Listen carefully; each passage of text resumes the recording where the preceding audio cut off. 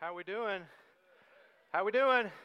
All right. So glad that you're here. You probably have already seen me there on the screen, but my name is Jason Hatch, and I get the distinct honor and privilege to be the lead and the teaching pastor here at Redeemer. And for those of you who are brand new, I've already met a couple of you this morning. If this is your first time at Redeemer, first of all, you're probably thinking, what a bad Sunday to come for the first time. They're talking about changes in building and money, but we truly do hope that you're blessed this morning. And we would love to connect with you, and so if that's you, maybe it's your first Sunday, or perhaps you've been around a few weeks or a few months. If you have not let us know that you're here, please do that. You can text Connect to the number on the screen, or swing by the tent on your way out. Let the Connections team know that you're new. We just want to know who you are, want to answer any questions that you might have, and find out if there's any place that we can serve you or connect you to something in the life of Redeemer. All right, as you just heard, and hopefully this is not new to you. If you're new to Redeemer, then maybe this is, but we've been talking about this for almost a year now, that we have been praying for a few years that God would provide an opportunity for us to build a permanent place. And in December, we purchased some land. And I personally, as many of you have shared this same excitement, I'm so excited about the location of the property that we bought. It is just west of Hogan Park, inside the loop, right off of Lamesa, north of Wadley.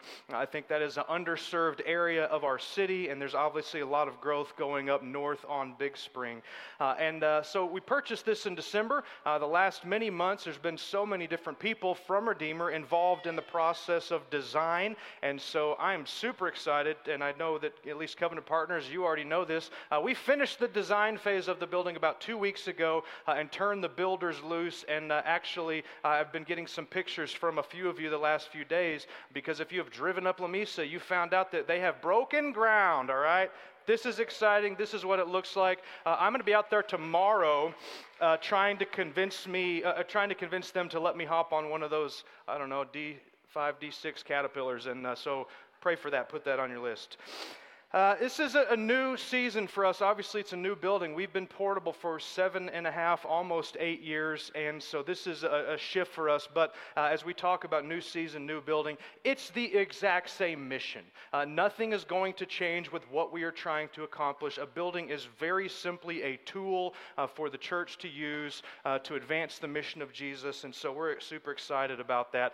We did want to show you, if you were at our worship and vision night a few weeks ago, then you already saw this, but this is a rendering of what it will look like there on the property, looking out towards downtown. That building that I believe is gray, but I'm colorblind, so everything is gray to me. That is the youth building that just got finished this week, so our youth ministry will begin meeting there next Sunday, I believe, Corey said. And so just really excited about this season. And I will say this, that I really haven't doubted my calling to be in Midland, to plant Redeemer, to give our lives for the sake of the gospel in Midland until this week. I've never been more excited about what's going on. People loving Jesus, reading their Bible, sharing the gospel, living in community. But this week, my alma mater, DBU, posted a job posting. They're looking for a head coach of their bass fishing team. And I saw that, and I had like an existential crisis wrestling through that. But the Lord has been good, and so here we are. I'm here to stay. I will just fish when I can. As we walk into this season, we really do believe that it's going to take all of us to be involved in this, and we want 100% engagement of people that would call this church their home. And again, we're going to tease this out a little bit the next few weeks, but we're not going to be calling each one of us, Hatches included, to give to a building. We really do want to give to a vision and a ministry of what Jesus is doing to reach people and change lives in our city. So that brings us to this First to the Lord season that we are walking into today. So today's October. We did it. That may mean nothing. It might be 100 degrees tomorrow, but it is October. And the month of October, we're setting aside, and you'll see in a moment, from 2 Corinthians chapter 8 and 9. That's what we're going to be expositing, expository preaching our way through those two chapters, quite honestly, because those two chapters are some of the most potent, just like good theology around a Jesus-centered, generous heart. Okay, so that's where we are going for the month of October. And I truly do think this, or I wouldn't say it. I think you're probably going to be encouraged and maybe even surprised at the way that you're encouraged on your spiritual journey. So the last thing that we would want this to be is just simply a financial campaign. I think that would be a huge miss. And so what this is it's a discipleship journey for us to learn to engage the Lord, and for that to get all the way into every little corner of our lives and our hearts, down even to our finances. And so you just got a copy of a big book, okay? Did you get one? Okay, we've been working incredibly hard on this for the last many weeks. First of all, shout out to Katie Hathaway. There she is. Raise your hand. Oh, goodness. The amount of blood, sweat, and tears that she has put into this is incredible, and thank you. Thank you for your work on this. So I want to show you a few things for this book, because this hopefully is your companion for the next 5 Sundays, both here and for those of you that are in community groups, in your community group as well. First thing, and you don't have to peruse it right now, but as you have some time today, you're going to look through here and find out there's just a little bit of a history and a timeline. So for those of you who have not been around for 7.5 years, we want you to understand just what the Lord has done and His faithfulness to us.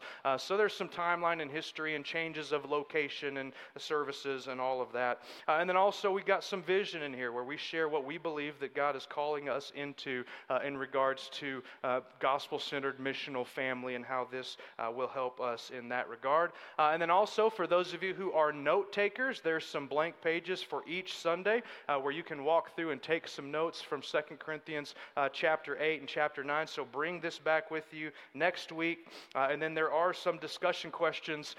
Rarely am I this far ahead, but we have gotten ahead of the game, and so even discussion questions for community group time are in there for you to have. And then I believe, was there a commitment card in the book? Okay, you should have a commitment card in the book, and this is what I would ask of you. Because there's 2 different moments coming up in the month of October where we want to invite our people to have understood, hopefully you understand what we're doing and why, and have had plenty of time to ask questions, and more than that, plenty of time to pray and to engage with the Lord on this. So the evening of October 15th, we'll have a pre-commitment service on site, on the property, and then on Sunday morning, the 29th, we'll also have a time. But what I would just really invite you to do with that card is to just put it someplace where it's going to catch your attention this week, and just pray and to begin to engage with the Lord, and then we will explain more as we progress. That sound good? Okay. Yeah, I can't pass it up. Does that sound good? Okay, you know that I need a little help as we go. All right, let me invite you to turn to 2 Corinthians chapter 8, and as you do, let me pray for us. Father, we love you. Yes, I'm incredibly humbled and grateful to be a part of what you're doing in this church with these people and in this city. God, we recognize that there is incredible need in our city, even in our own hearts. So I pray that this journey, that you would truly remind us again, or perhaps teach us for the first time what it truly looks like to give ourselves first to the Lord, where you get the first place in our hearts, you get the first place in our minds, and everything else in our lives would flow from that. So I pray that you would help me this morning as we open up your word to exalt Christ, and I pray that we would be served by him for his great name. And all of God's people said, amen.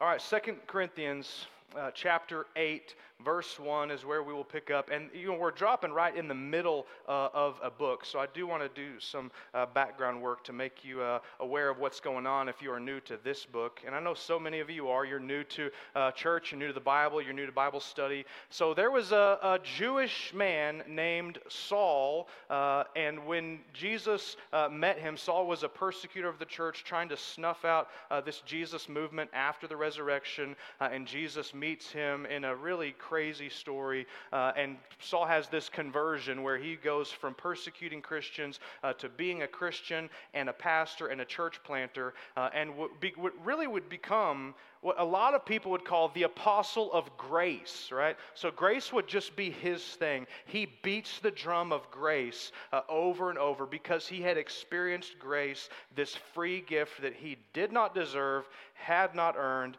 And so although he was a Jewish man, his ministry would be predominantly to Gentiles, to non-Jewish people. But he would hold in his heart a special love for his own people, although he did not have many opportunities to physically serve them and do ministry with them. So he would go all around the Roman Empire planting churches and sharing the gospel among a lot of non-Jewish people. And as he was doing that, he had planted a lot of churches. One of those was Corinth. And in the middle of his journey planting churches, this horrible, horrible famine hits Judea, which is the place where most of the Jews lived. And massive food shortages, and there was just this unbelievable need and poverty among the Jewish people in Judea. And it's almost like something clicked in Paul's mind where he thought, what an incredible gospel opportunity. And so he was doing this ministry with the Gentiles but loved the Jews, and this need came up. And so basically what you see Paul doing is he sees an opportunity to do a handful of things. Number one, he sees an opportunity to very practically help serve his kinsmen, his brothers and sisters, the Jewish people, in a very incredible time of physical need. Option two, he saw an opportunity to create some gospel unity.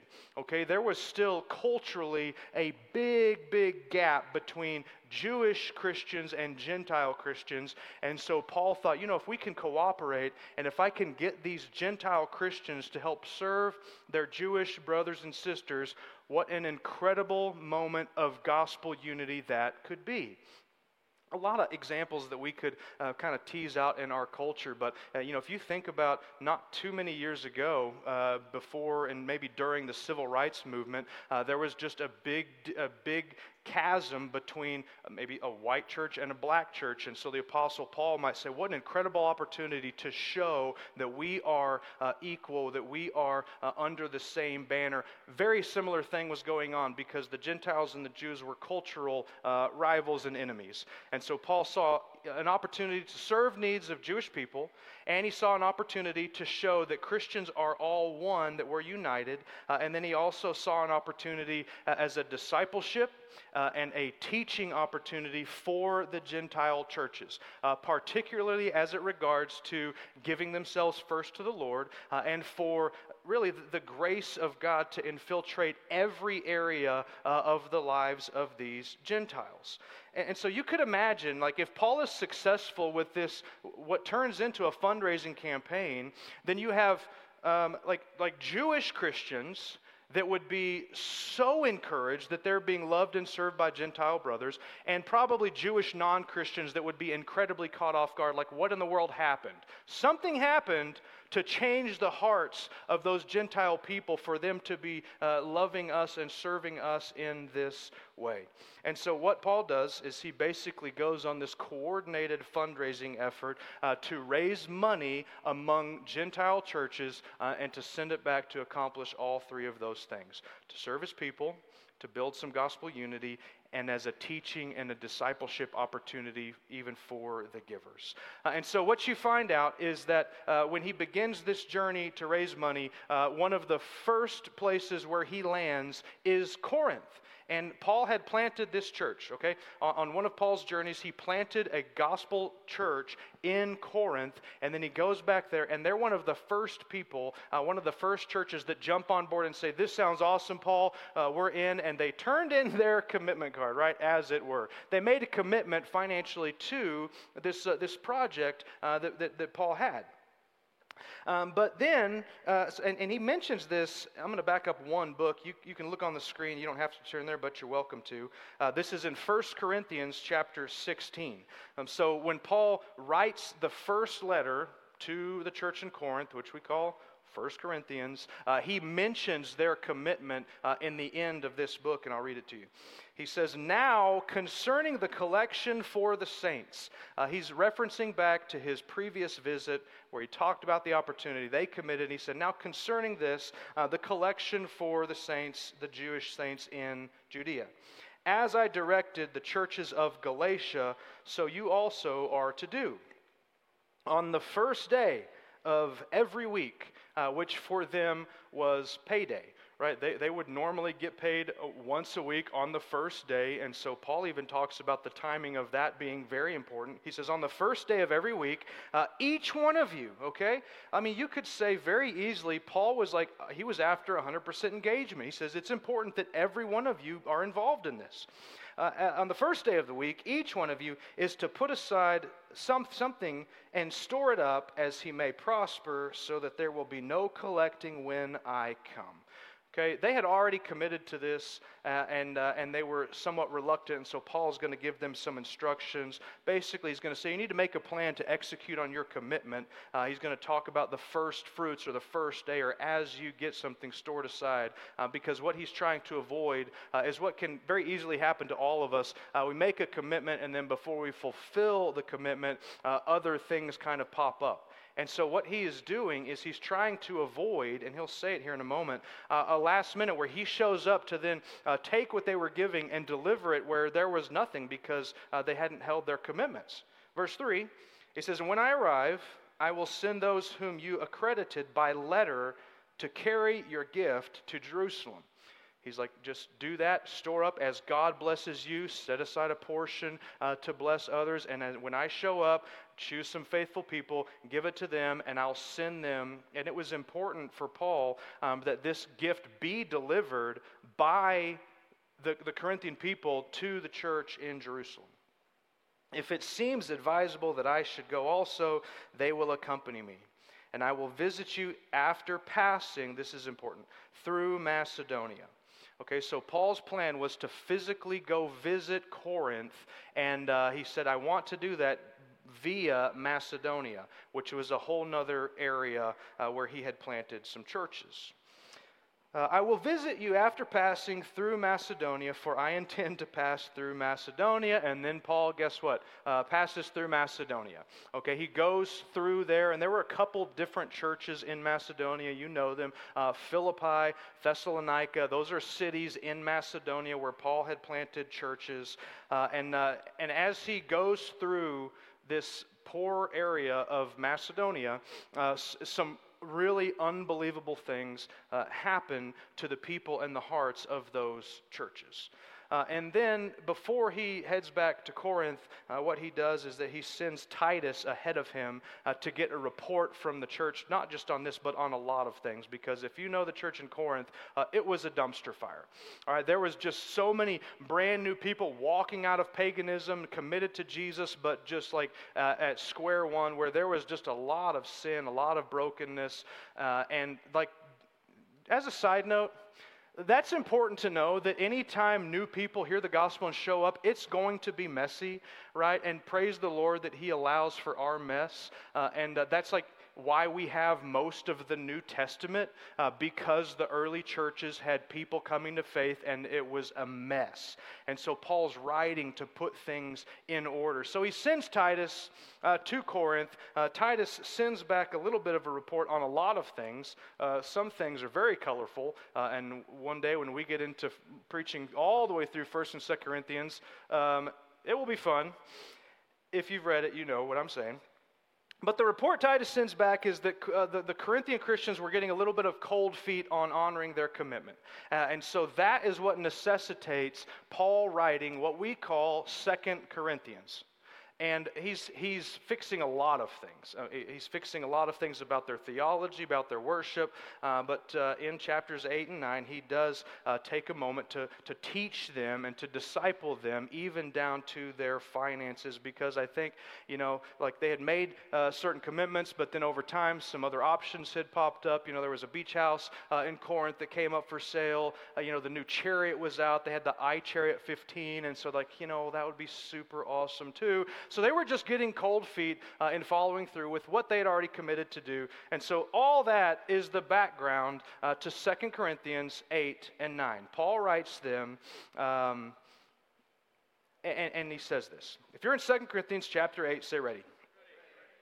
Okay, so Paul's writing to Corinth, Christians, church in Corinth, and he says this: we, him and his co-laborers, we want you, the Christians in Corinth, to know, brothers, about the grace of God. That's where he starts. Okay, and we're going to spend a fair bit of time in a moment teasing out just what exactly that means, because that is going to be a foundational word and idea for the rest of his teaching in chapters 8 and 9. Just the grace of God, unmerited, unearned favor where God does something. We want you to know about the grace of God that has been given among the churches of Macedonia. Okay? Remember, he told Corinth, I'm coming there, but I'm coming via Macedonia. And then when he gets there, some just unbelievable things happen. And now he takes that as an example and a teaching moment for the Christians in Corinth. For in a severe test of affliction, okay, when Paul says severe test of affliction, you know that that's serious, right? Because Paul had endured some unbelievable things that you or I will just probably never experience. And so when Paul uses such dramatic language like severe test of affliction, it was incredibly bad for the churches and the Christians in Macedonia. They're in the midst of this severe test of affliction, which you pick up a little of it if you read through Philippians, that they were being persecuted for their faith. He says, in the midst of that, their abundance of joy and their extreme poverty, they collided and they produced something that caught Paul off guard, have overflowed in a wealth of generosity on their part. For they gave according to their means, as I can testify, and beyond their means of their own accord, begging us earnestly for the favor of taking part in the relief of the saints. This project that Paul had to send money and relieve some suffering in Judea. And this not as we expected, but they gave themselves first to the Lord, and then by the will of God to us. So that's why we are calling this next few weeks of preaching series First to the Lord, because this is the Genesis moment for those Christians to some unbelievable change in their life that included some joy. Right? They had something that other Christians didn't have, and you can trace it back to them giving themselves first to the Lord. So I want to explain a little bit about the differences between Corinth and the churches in Macedonia, and I thought I would call it a tale of two cities, but it turns out that is taken, so we'll call it a tale of two churches, okay? These two churches, the church in Corinth and the churches in Macedonia, were very, very different. The church in Corinth was a very strategic location. Paul planted the church there on purpose because it was a port city where people from all over the Roman Empire would travel through. So if you're trying to get the gospel to spread to all the world, that's a strategic place. But it was also a very young city. It was a very economically, it was a thriving city. It was fairly comfortable. There was not much persecution for the Christians there. There were a lot of folks that were moving there. They had graduated from Macedonia Tech and looking for a job and wound up where all the jobs are there in Corinth. And you could see how that could turn into some of the problems in the church in Corinth that basically had a bunch of crazy college kids coming to faith, trying to learn how to follow Jesus. So that's kind of the picture of the church in Corinth. Young, wealthy, not super persecuted, and I think there's incredible correlations between that and Midland, but I didn't want to share that with you because then you would think I just made that up. So instead, I want to quote to you, Hunter Beaumont is a brother and a pastor at a sister church in Denver, and he has no connections to Midland, and he was just trying to write what he saw about Corinth, and he said this: Corinth was a boom town. And it was sparkling, a new city. There weren't likely many multi-generation families in Corinth. No one grew up in Corinth. No one was from there. Everyone moved there to make money. It was very young and very wealthy. Okay? There's a lot of overlap. Now, I get that we don't have a port, right? That would be nice. I don't know how much a bond would be for us to get our own port, but I'm all for that. So like that's Corinth, okay? And then you've got Macedonia, and it's a very, very different setting, very different culture. This would have been somewhat of like the breadbasket where there was a lot of agrarian things, a lot of farming going on. It was a very poor, very blue-collar area where there was a lot of persecution towards Christians. And yet, even though they're so very different, Paul basically is going to say that the Christians in Macedonia were wealthy in one area that the Corinthians were not. Actually, two. Joy and generosity. Right? That's why he holds Macedonia up as an example. And so Paul's goals as he is holding up the Macedonian churches as an example, what he's trying to accomplish is a couple things. He wants that to be contagious. He wants their joy and their faith and their generosity to kind of inspire and encourage the Corinthians to live their life that way. That's one thing. Number two, is he was really hoping that the churches and the Christians in Corinth would experience a couple things that it seems like the Macedonians had experienced and they had not experienced. One was that word grace. Like they had experienced grace in a very, very powerful and fresh way. And he wanted them to experience that. He wanted them to experience joy in a very deep way that seems like it was missing. And then obviously he wanted them to experience the joy of generosity in a way that the Macedonians had figured out. So the Macedonians, though they didn't have much money, were persecuted, they were filled up with an unbelievable amount of joy and generosity. And then the third thing I believe that Paul was trying to accomplish is that ultimately he wanted God to capture the entire heart, every little corner of the Christians in Corinth. Because what you find out, and I'm going to steal from next week's sermon, is that the Christians in Corinth, they had grown in so many areas and had so many parts of the Christian life that were commendable. Okay, let me read it to you. This is, we're going to keep going, 2 Corinthians 8, 6 and 7. Paul says, "Accordingly, we urged Titus that as he had started, so he should complete among you this act of grace also." He's talking about giving as an act of grace.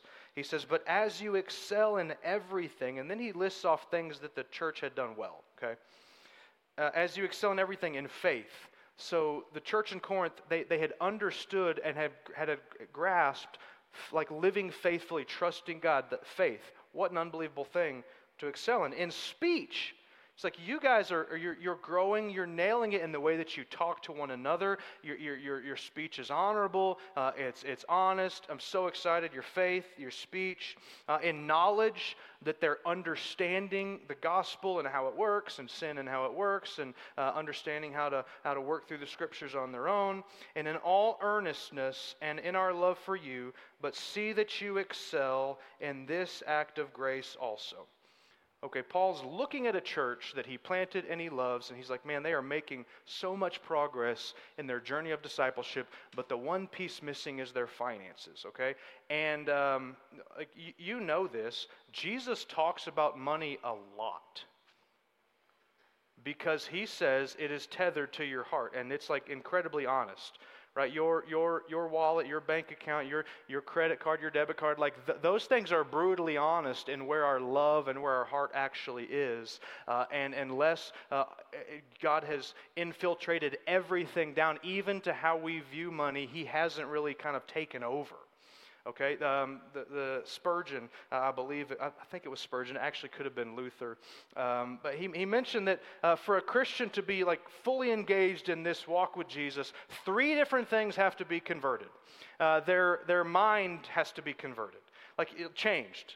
That's what obviously converted means. Like our mind has to be changed where now we have a different worldview. We think differently than we did before we were Christians. It's like your mind has to be converted. It says your heart has to be converted. You love different things. This is why some of you, when you came to faith, you're like, I don't know what happened. I used to love these sins, and now I don't. I love different things. It's because your heart's been changed. Your heart's been converted. He said everyone had to be like thoroughly converted. You have to go through a conversion of the mind, conversion of the heart, and a conversion of the wallet. He said purse, but I translated that to be more conducive to the West Texas setting, right? He's like, unless all three of those things are engaged, you're like holding off a compartment of your heart that Jesus doesn't have access to. And so that's what Paul is seeing. He's like, Lee, they're making so much progress, but we need to really dig in here because where the treasure is, there will the heart be also. And I don't know about conversion, but a true disciple is not really a true disciple of Jesus until that gets down even to affect the way that we see and view money. All right, our money is just really honest. There's a couple things that are just brutally honest in life. I was made well aware of this last week. Like the bathroom scale, like it's just brutally honest, right? It just doesn't care about your feelings. And so I thought, I'm doing pretty good. I think I'm eating pretty healthy, not exercising a ton, but I kind of had this mentality that I was still in the same place that I was in my 30s and my 20s, and I had this kind of feeling about where I was until I got on the scale. I was like, dang it. It's just telling the truth. So like that's what money does. It tells what we actually love. Consider this. Really, I'm going to put this in front of you and invite you to consider this over the next few days. The poorer church that had less money, less affluence, more persecution, they learned generosity much quicker than the rich church. I've spent a lot of time thinking about that. And that is still very true today. I read this statistic. I mean, you know this. The Bible lays out that Christians should set aside consistently 10% of our income to give away towards need, towards ministry. And the average, I honestly can't remember if it was Christian or just American. I think it probably, from what I've read, it applies to both. That makes less than $100,000 a year generally gives about 4% of that away. And in our country, if you make more than $100,000 a year, it's about 1%. That as kind of money goes up, generosity goes down. And like on the surface, it's like, well, that doesn't make any sense. But it kind of does if you understand how money and the human heart work. Right? I think money and possessions are oftentimes like some kind of substance, like a drug or an alcohol, where you think, if I get a little more, I'm going to be satisfied. And the opposite thing tends to happen, right? With substances, you get a little more, like you actually need more. And it doesn't produce fulfillment. It doesn't produce gratitude. Money can be the same way if we look at it incorrectly. If we look at it as a means to be secure, as a means to have identity, as a means to show that we're worth something or whatever it might be, then like Solomon was right when he said, if you love money, you're never going to have enough. And so it's just really interesting to me that the poor church learned generosity much quicker than those who had affluence and wealth. And so Paul lays this in front of them. His example, as we look through those first few verses of chapter 8, Paul holds up the churches in Macedonia as an example, and I want to work through this for a few minutes. And where he starts with is he starts by mentioning grace, right? Before he even talks about what happened in their hearts, he talks about this grace that they had experienced, that's where the title for this sermon comes from, the grace before their gift. Grace in Greek is charis, and it's obviously very dominant theme in the Bible, but it's also an incredibly dominant theme in these two chapters because everything Paul is talking about is like driven by grace. So that's where he starts. And grace, it's a free gift where God does something, right? It's not that we do something, it's that God moves and God does something. And there's kind of two different applications for how grace works itself out in our lives and in this passage. Number one, it's just like when we talk about grace being the way someone becomes a Christian. Okay, the way that someone is converted, the beginning point for everyone. You cannot, impossible. It is impossible to become a Christian unless you are saved by grace. Either it's something that God gives for free, or we don't get it because we can't earn it, we can't afford it. And so, Romans 3 would talk about this. Ephesians 2:8 says, for by what? Grace you have been saved through faith. This is not of your own doing. It's a gift from God. So one application of grace is like the transfer that has to take place for somebody to become a Christian. We confess our sins. Jesus gives us grace. We receive grace. Christianity is the only religion where your identity is received, not achieved. Okay? It's received by grace. Okay? In one moment of conversion. But, praise God, grace doesn't end that day, right? You get saved on a Monday. Guess how God treats you on a Tuesday? By grace. He just kind of continues to treat us in a way that we don't deserve. And so sometimes when we talk about grace, it's the moment of salvation. And sometimes it's just this special move of God's grace in our hearts that's not connected to conversion. And that's what took place with Macedonia. Something incredible happened where they, for a new moment, received this fresh, I don't know if it was a revelation or a feeling, experience of God's grace, and it changed them very, very deeply. I remember, you've heard so many stories over the years of my grandfather, but he was a bivocational pastor. He had a full-time job where he and my father owned a prosthetic business for 35 years, but then he also pastored churches on the side, did that for about 55 years. One of my heroes. I don't if you would never question that he legitimately was a disciple and loved Jesus. And I remember, goodness, this would have been 30 years ago, when I was a teenager. I remember I spent a lot of time with my grandfather, working on his ranch, traveling with him on mission trips. And I remember him telling, he was in his early 70s. He said, I don't know what happened, Jason, but there was just this inner revival going on in my heart and this new, fresh grace. And it wasn't like, oh, Grandpa wasn't a Christian this whole time. And now he is. It's a different category. It's like this special move where he felt and was impressed by the grace of God. That's what happened to the Macedonians. They had walked through the door of Christianity, so to speak, by grace, and then over and over and over just experienced this grace that God had for them. Who gets grace? Okay, I think this is an interesting point. And maybe this answers the question as to why the Macedonians learn generosity before the Corinthians, because there seems to be some connection between grace, truly receiving and feeling grace, and that changing you to your core is because generally the Macedonians had a very intense, I would assume, feel of being needy and empty and living in want. And so what a prime candidate for grace when you know you need something and you can't do it. I think sometimes when we have enough money to fix most of our problems that we kind of, we forget that we need grace. And so maybe that is why. But, they didn't bring much to the table other than poverty and affliction. And then God throws in the mix grace and joy, and it changes them. So God's grace, it always has an effect, right? Theological terms, we call this effectual, that God's grace is effectual. It always affects and changes things. Paul, right? Why was Paul so deeply changed? Because he experienced God's grace. I mean, he say, listen, I am the foremost of sinners and God chose me to be an apostle. I didn't earn this. This was him, not me. Grace changed him. Y'all remember the story of Zacchaeus? Why did he start giving back all this money? Because the grace of Jesus had deeply, deeply changed him. Why was Macedonia so deeply moved and have such joy and generosity?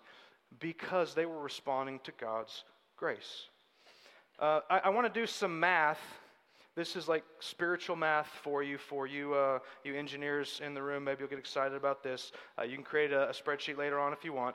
Here's the equation. All right, here's what the Macedonians brought to the equation, brought to the table. Severe affliction and extreme poverty. That's what they had. Okay, I'm here. I bring my severe affliction and my extreme poverty. That's their contribution to the equation. What does God add to it? He adds to it grace and joy. Okay? What does that produce? It said it overwhelmed them and overflowed out of them this sense of generosity. So a couple principles about, really, Christians should be, and I'm not talking financially, that's a portion of it. Just like we should be the most generous people with our time, with our homes, with our money, with everything, because, one, we believe God's generous. Two, we've been absolutely changed, and that's how you respond to grace, is you get joy and you become generous. A couple things to note, that generosity, obviously, it's a heart thing, not a financial thing. Okay, remember the equation? They brought severe affliction, extreme poverty. God did not give them money. Did y'all catch that?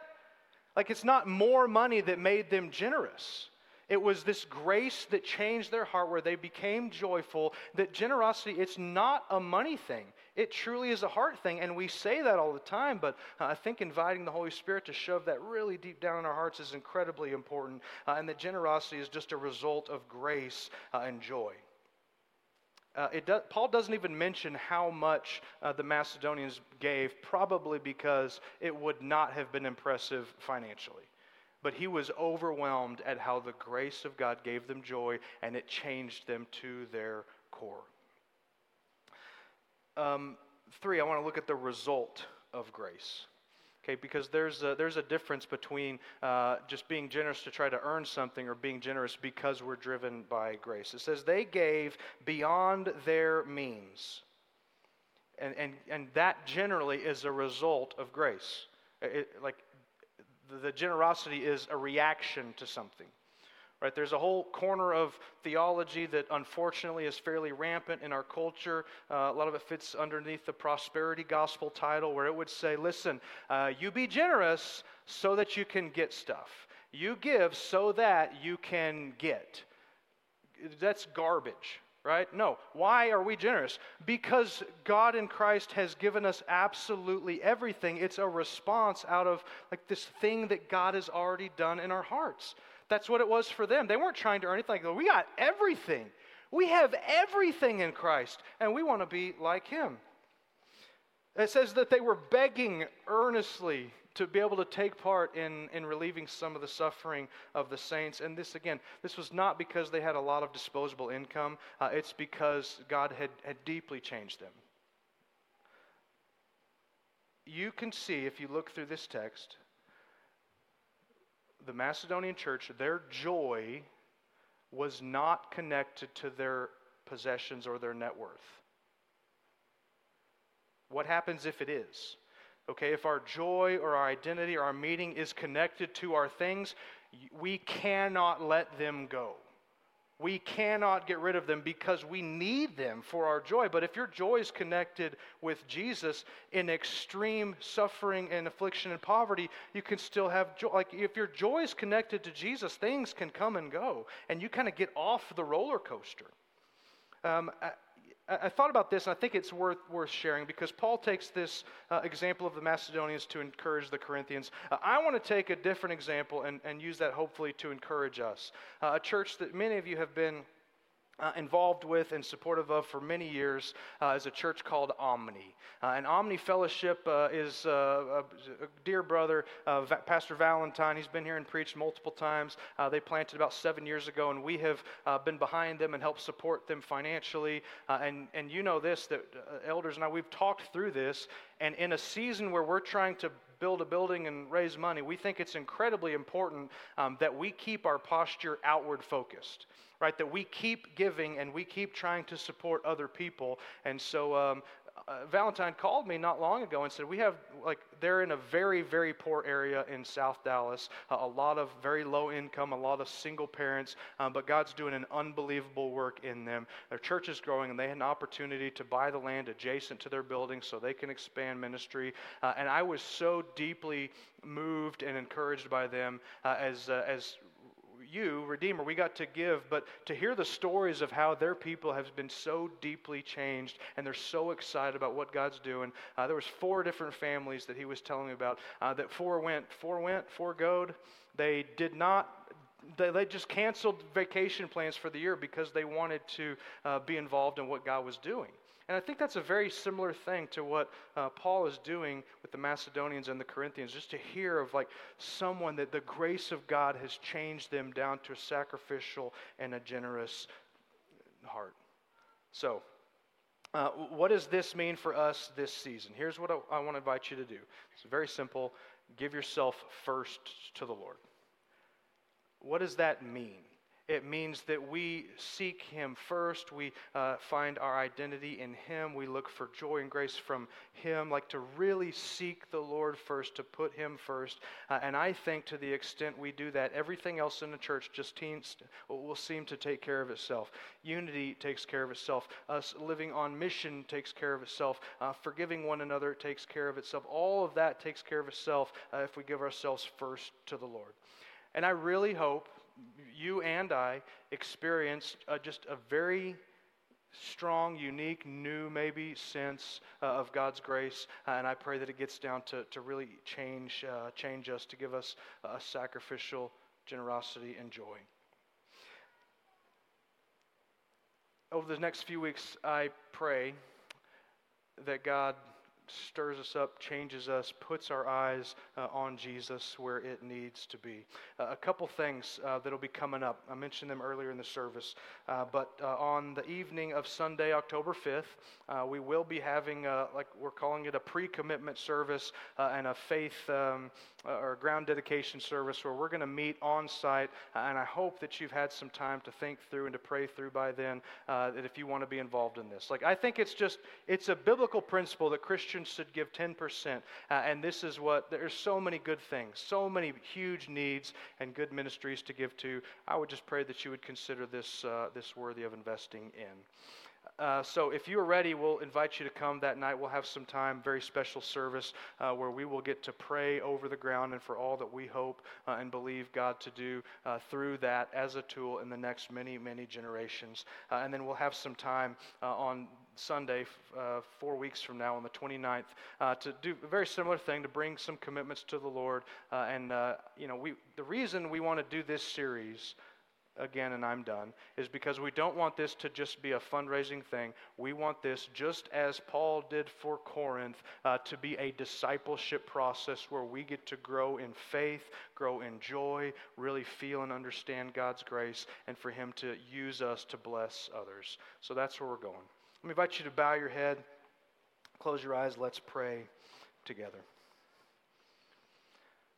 Father, you are good. You're so full of grace. When people met Jesus, they were overwhelmed that He was full of both grace and truth.